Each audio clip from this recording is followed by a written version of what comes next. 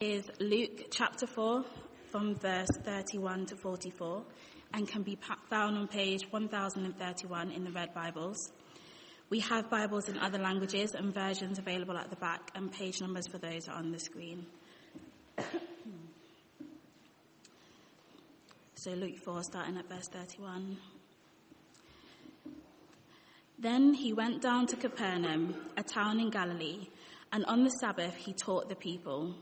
They were amazed at his teaching because his words had authority. In the synagogue, there was a man possessed by a demon, an impure spirit.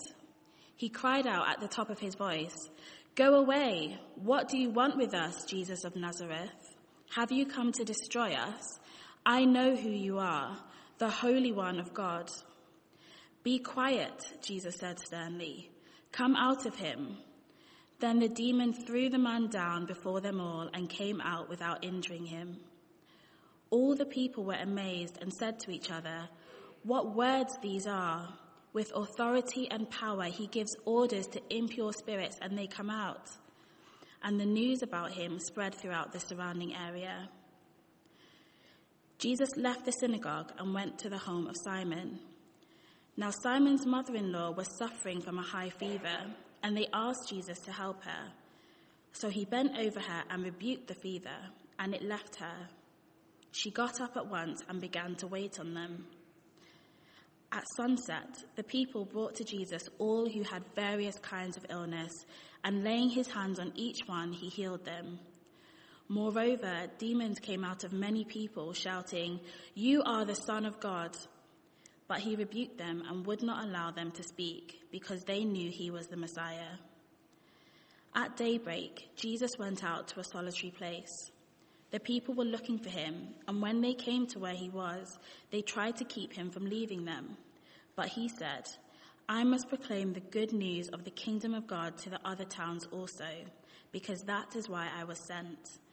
And he kept on preaching in the synagogues of Judea. This is the word of the Lord. Thanks be to God.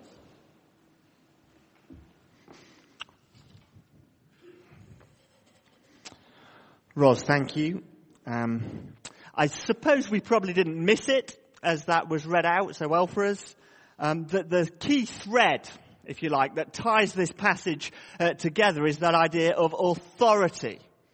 It's just flat out stated in verse 32, isn't it, that Jesus is teaching.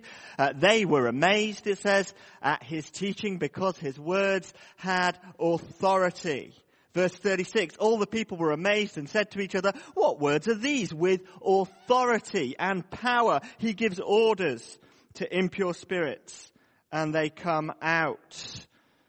Jesus' words carry this sense of authority, but just his actions, the way he is in the passage, this guy comes in with this impure spirit. What does Jesus say? Verse 35, "Be quiet."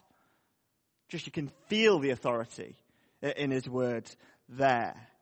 Or later on in verse 41, as loads of demons, people with demon possession come to him shouting, and Jesus rebukes them. And look at that in verse 41, would not allow them to speak.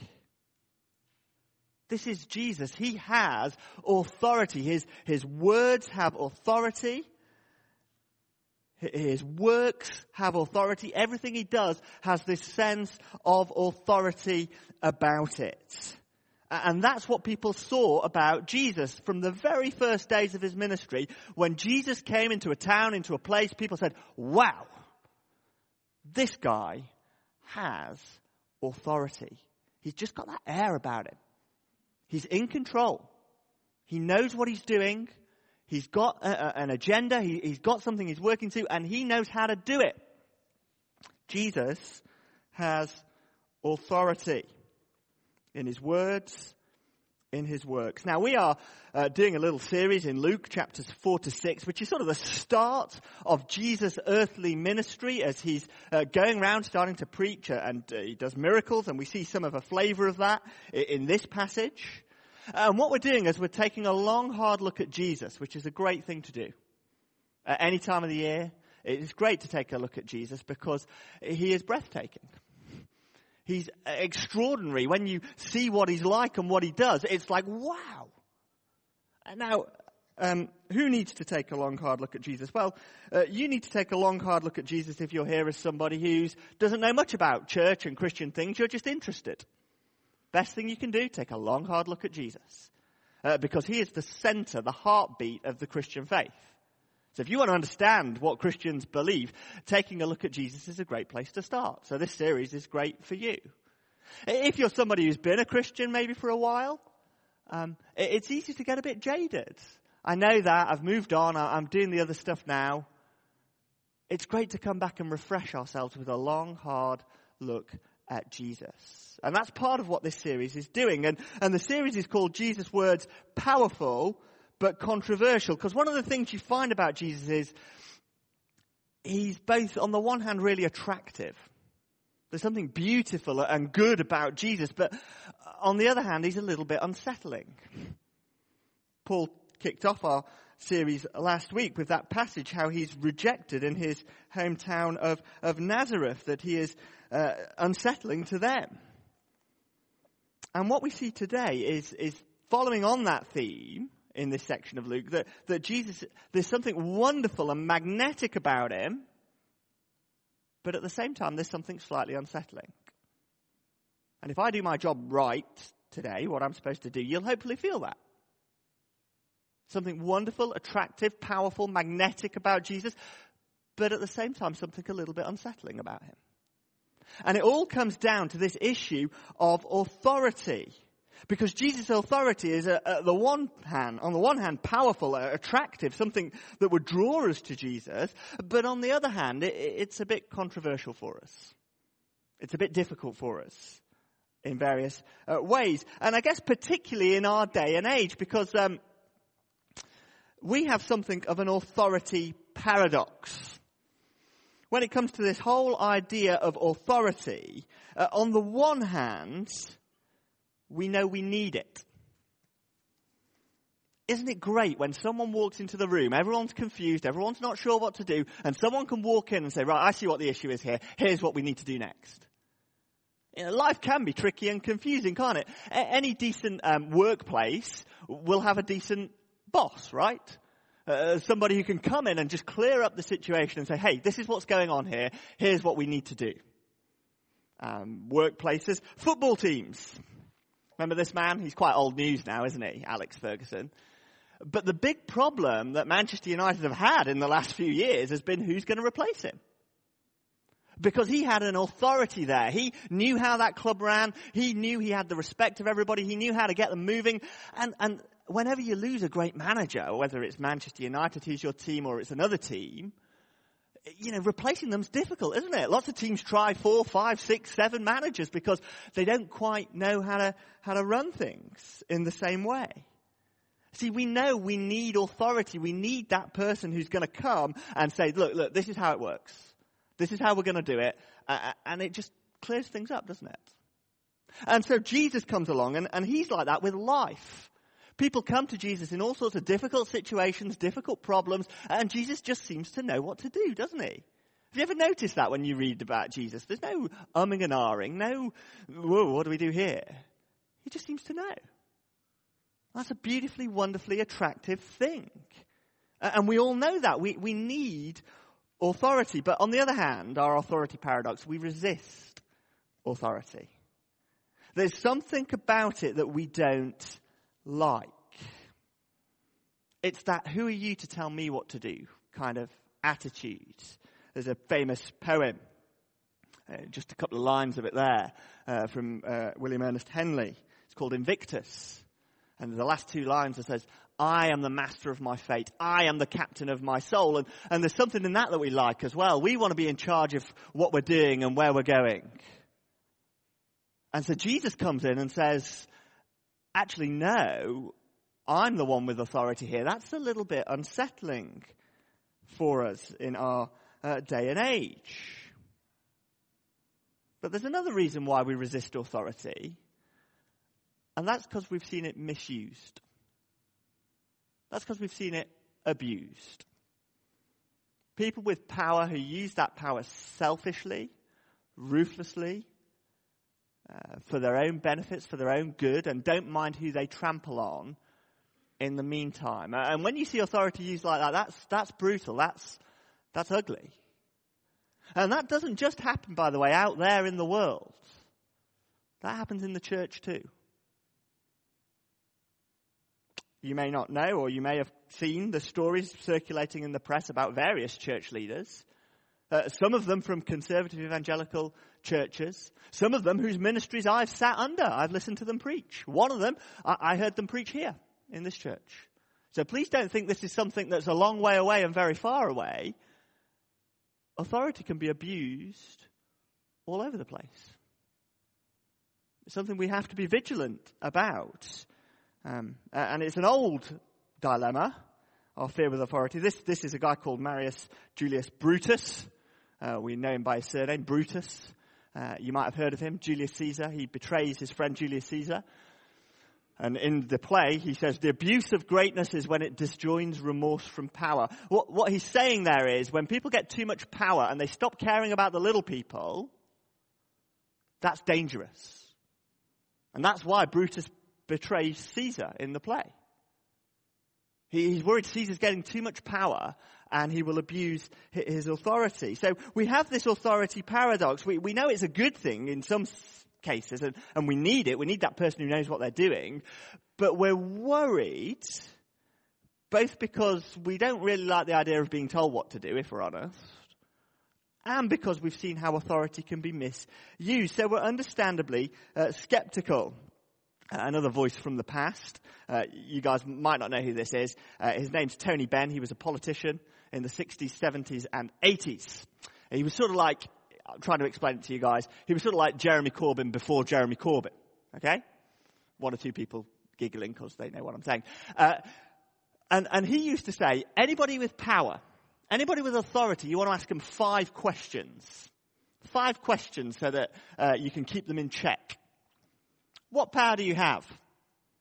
In whose interests do you use that power? Who gave you your power? Who are you accountable to? And how can we get rid of you? And he said that last question was the key one. He says, if you can't answer that last question, you're not in a democracy. That's what he said about power and authority. Well, we'll come back to that in a little bit. But right now, the first thing we want to see from the passage, which is right there for us, is that Jesus has authority. So, given that we're wary of authority, we're skeptical of it, but we kind of see why it's needed. Let's take a little bit of a look at Jesus' authority now. And see this first, that Jesus' authority is used to do good. The first way in which he does good is verse 31. He goes down to Capernaum, a town in Galilee. On the Sabbath, he taught the people. It's great to have people who can teach us. People who understand things better than we do, who can make things clear that were confusing and complicated. And they were amazed at his teaching because his words had authority. What a wonderful thing. We all need teachers, people who can clear up things that are difficult for us. Wonderful. Jesus wants to use his authority to help people understand. Then verse 33, a little snag. They're in the synagogue, and there was a man possessed by a demon, an impure spirit. He cried out at the top of his voice, "Go away! What do you want with us, Jesus of Nazareth? Have you come to destroy us? I know who you are, the Holy One of God." You can imagine the scene, can't you? It's as if, we're here listening to God's word. That's what they would have been doing, reading the scroll. And then imagine somebody walks in, looking a little worse for wear, perhaps, a little unusual, and screaming and screeching at the top of their voice. "Go away. What are you doing here?"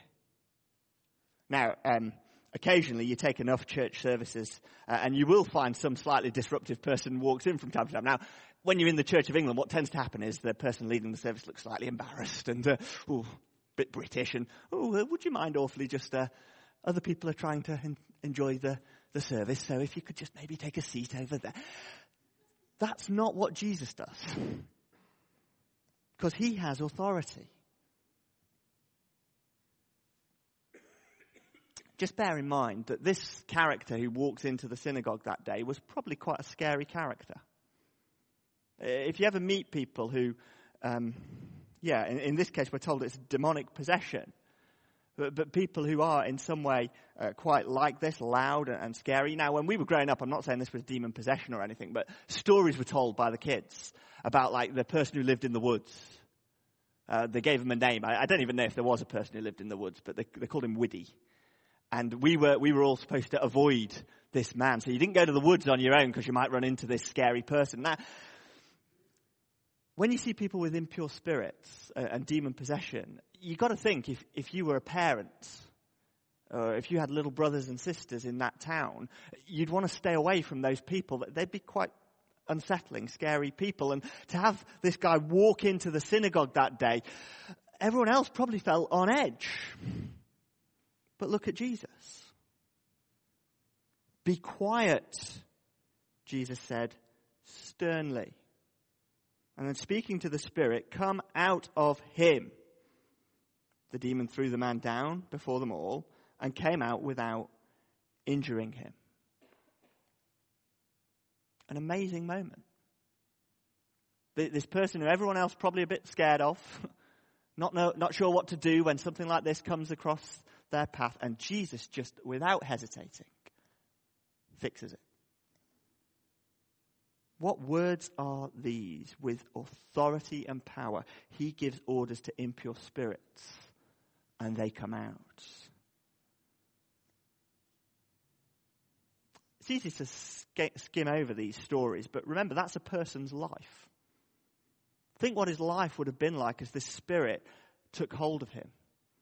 Think how it would have affected all his relationships with family, with friends. Think about how it would have turned his life off course. And here's Jesus with his authority coming in and doing good for him. He did good for the crowd as they were taught, as he made sense of the scriptures for them. But he did good for this man too. He used his authority to do good in his life.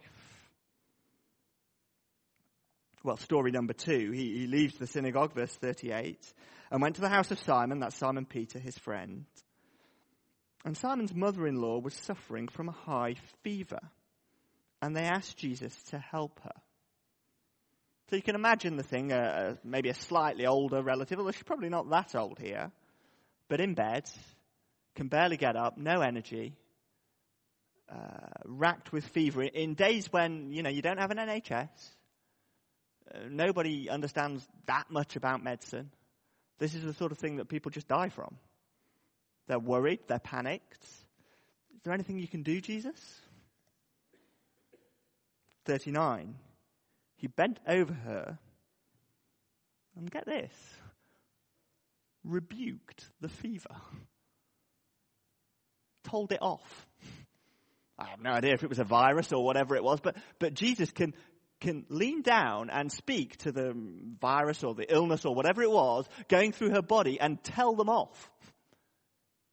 Come on, out you get, out of her now. And it left her. What kind of man's this? I mean, teaching people, yeah, we kind of get that. And demon possession, well, Jesus is sort of, he's God and there's a spiritual battle going on, but even diseases come out and it leaves her. It would have been an amazing thing to see. Just with a word, look what Jesus can do. And again, somebody who is sick, possibly dying, and all of a sudden, she got up at once and began to wait on them. I guess that's a grateful response to what she's received. But the point is, her life's now back to normal. Here she was, this illness decaying her. And now she can get up and do all the things she normally did. Jesus has authority for sure, but don't miss that he uses that authority to do good.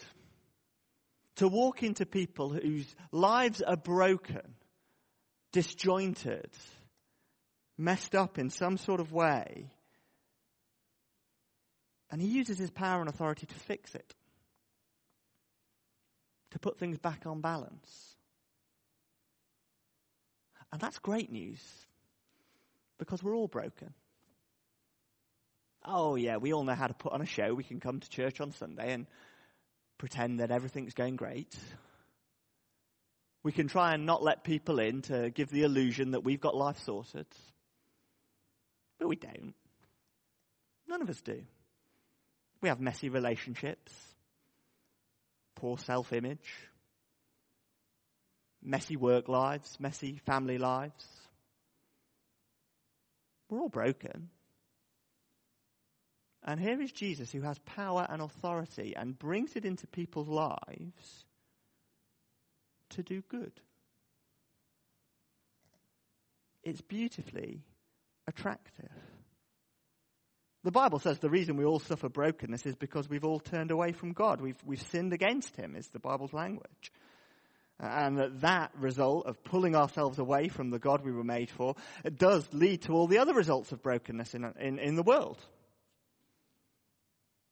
Now, not every single case of brokenness is anyone's fault in particular, but the whole pattern of sin causing a broken world is there in the Bible. The even more wonderful news is that Jesus came to fix that problem. The problem behind all our other problems. Because he wants to use his authority to do good. Now, I just want us to see in these two stories, there's a balance.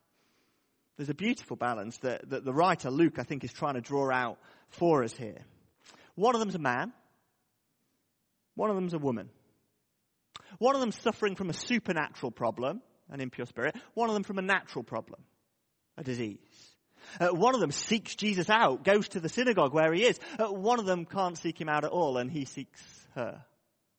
He goes to her. I think Luke's putting these together. So two very different people.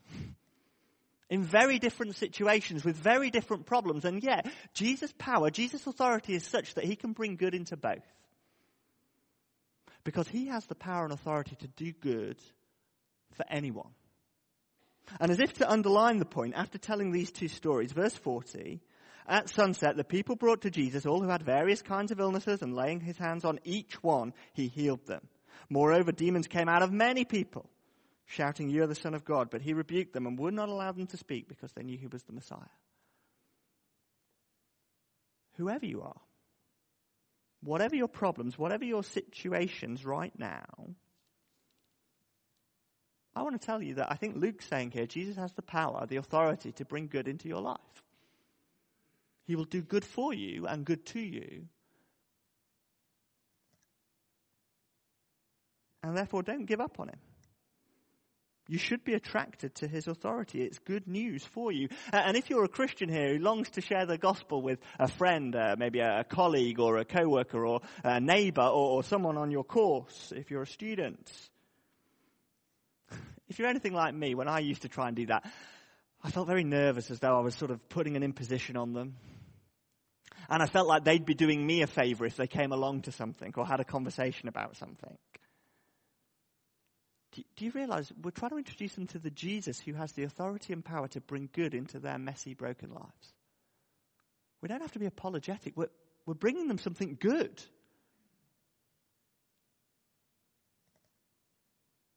What a wonderful thing. Jesus' authority is used to do good. I hope that feels beautiful and attractive to you. I think that's what Luke wants. But there is an edge to it.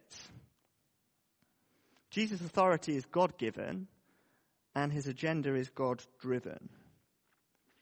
See, verse 42 is a great verse, because I know exactly how these people in Capernaum are feeling at this point. Or I can imagine how they're feeling, should I say. They've seen these amazing things. Guy rocks up to church with a demon, gets cast out. Somebody's been healed of a high fever. Loads of people are being healed of various problems. Well, what's your reaction? Well, your natural reaction would be like the people in verse 42, I guess. At daybreak, Jesus went out to a solitary place. We'll come back to that in a moment. The people were looking for him, and they came to where he was. They tried to keep him from leaving them. Well, you would, wouldn't you? Here's this guy with power and authority, bringing good into people's lives. We like it when he's around. But here's the point. Here's the uncomfortable point. Jesus doesn't follow their plans. Why has he gone to this solitary place? Jesus often did that. We're often told that he goes there to pray. We're not told that here, but it's quite possible. And Jesus goes to pray because he realizes he's on a mission. Verse 43, but he said, I must proclaim the good news of the kingdom of God to the other towns also, because that is why, notice these words, I was sent. Jesus has been sent by God his Father. He has a mission from God his Father. And it is God his Father's plans that he must keep center stage.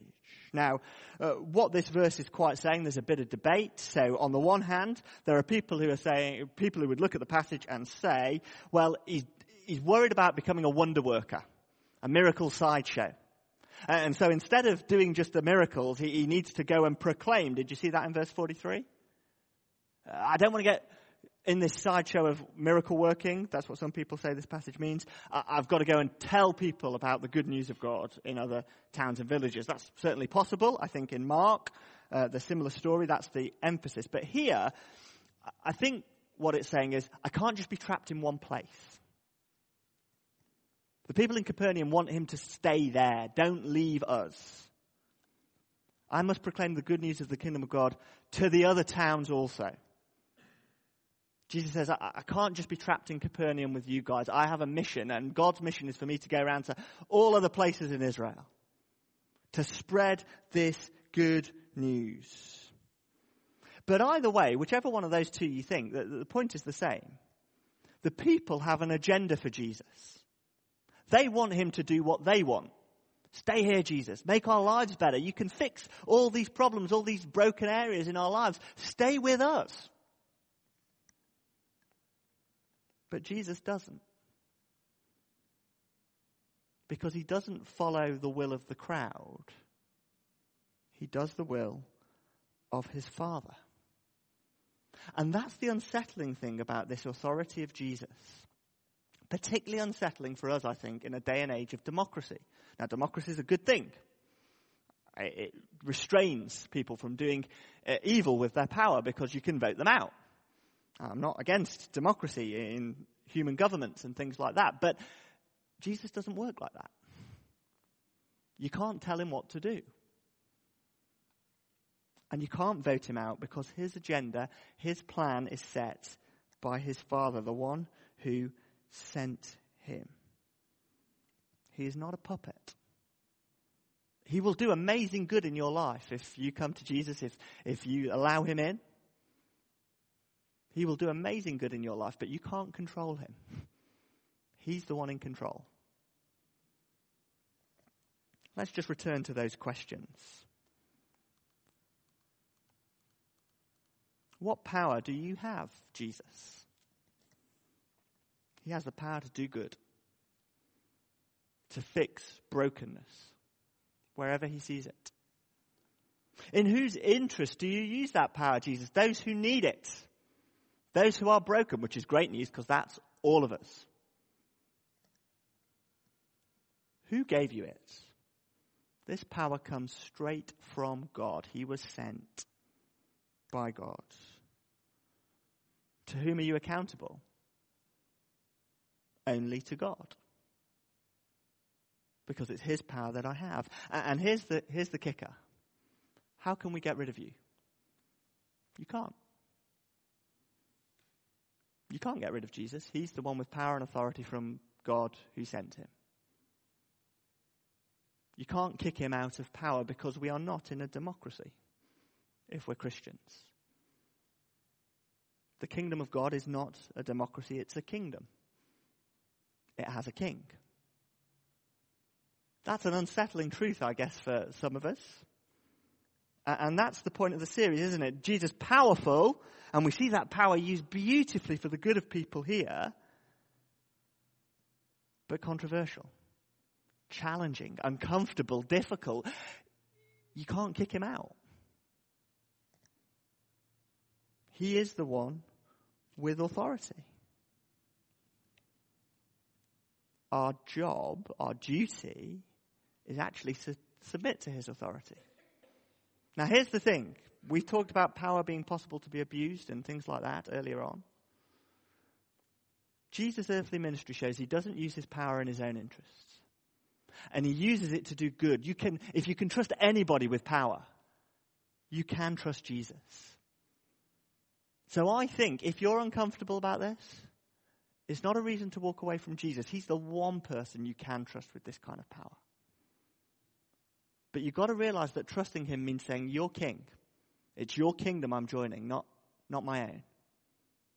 And that might mean loads of things for us. It might mean being willing to listen to his teaching instead of our own wisdom. It might mean having an area of our lives that Jesus isn't happy with being corrected.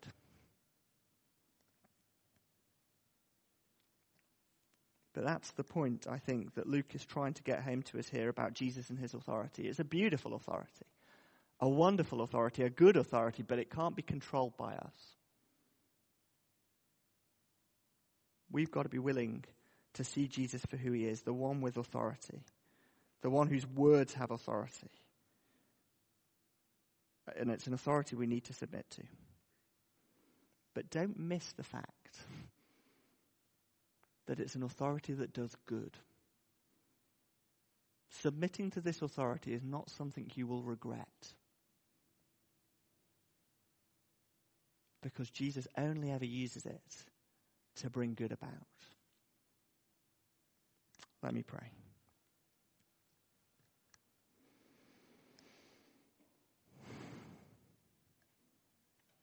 Father God, thank you. Thank you for this word of yours. Thank you for the words of your Son that we see. Help us through this series to take a long look at him, to see his beauty and his goodness. Yes, to be left challenged by the things that should challenge us. To see that he doesn't fit in with us and our agendas. He has a power and authority that comes straight from you.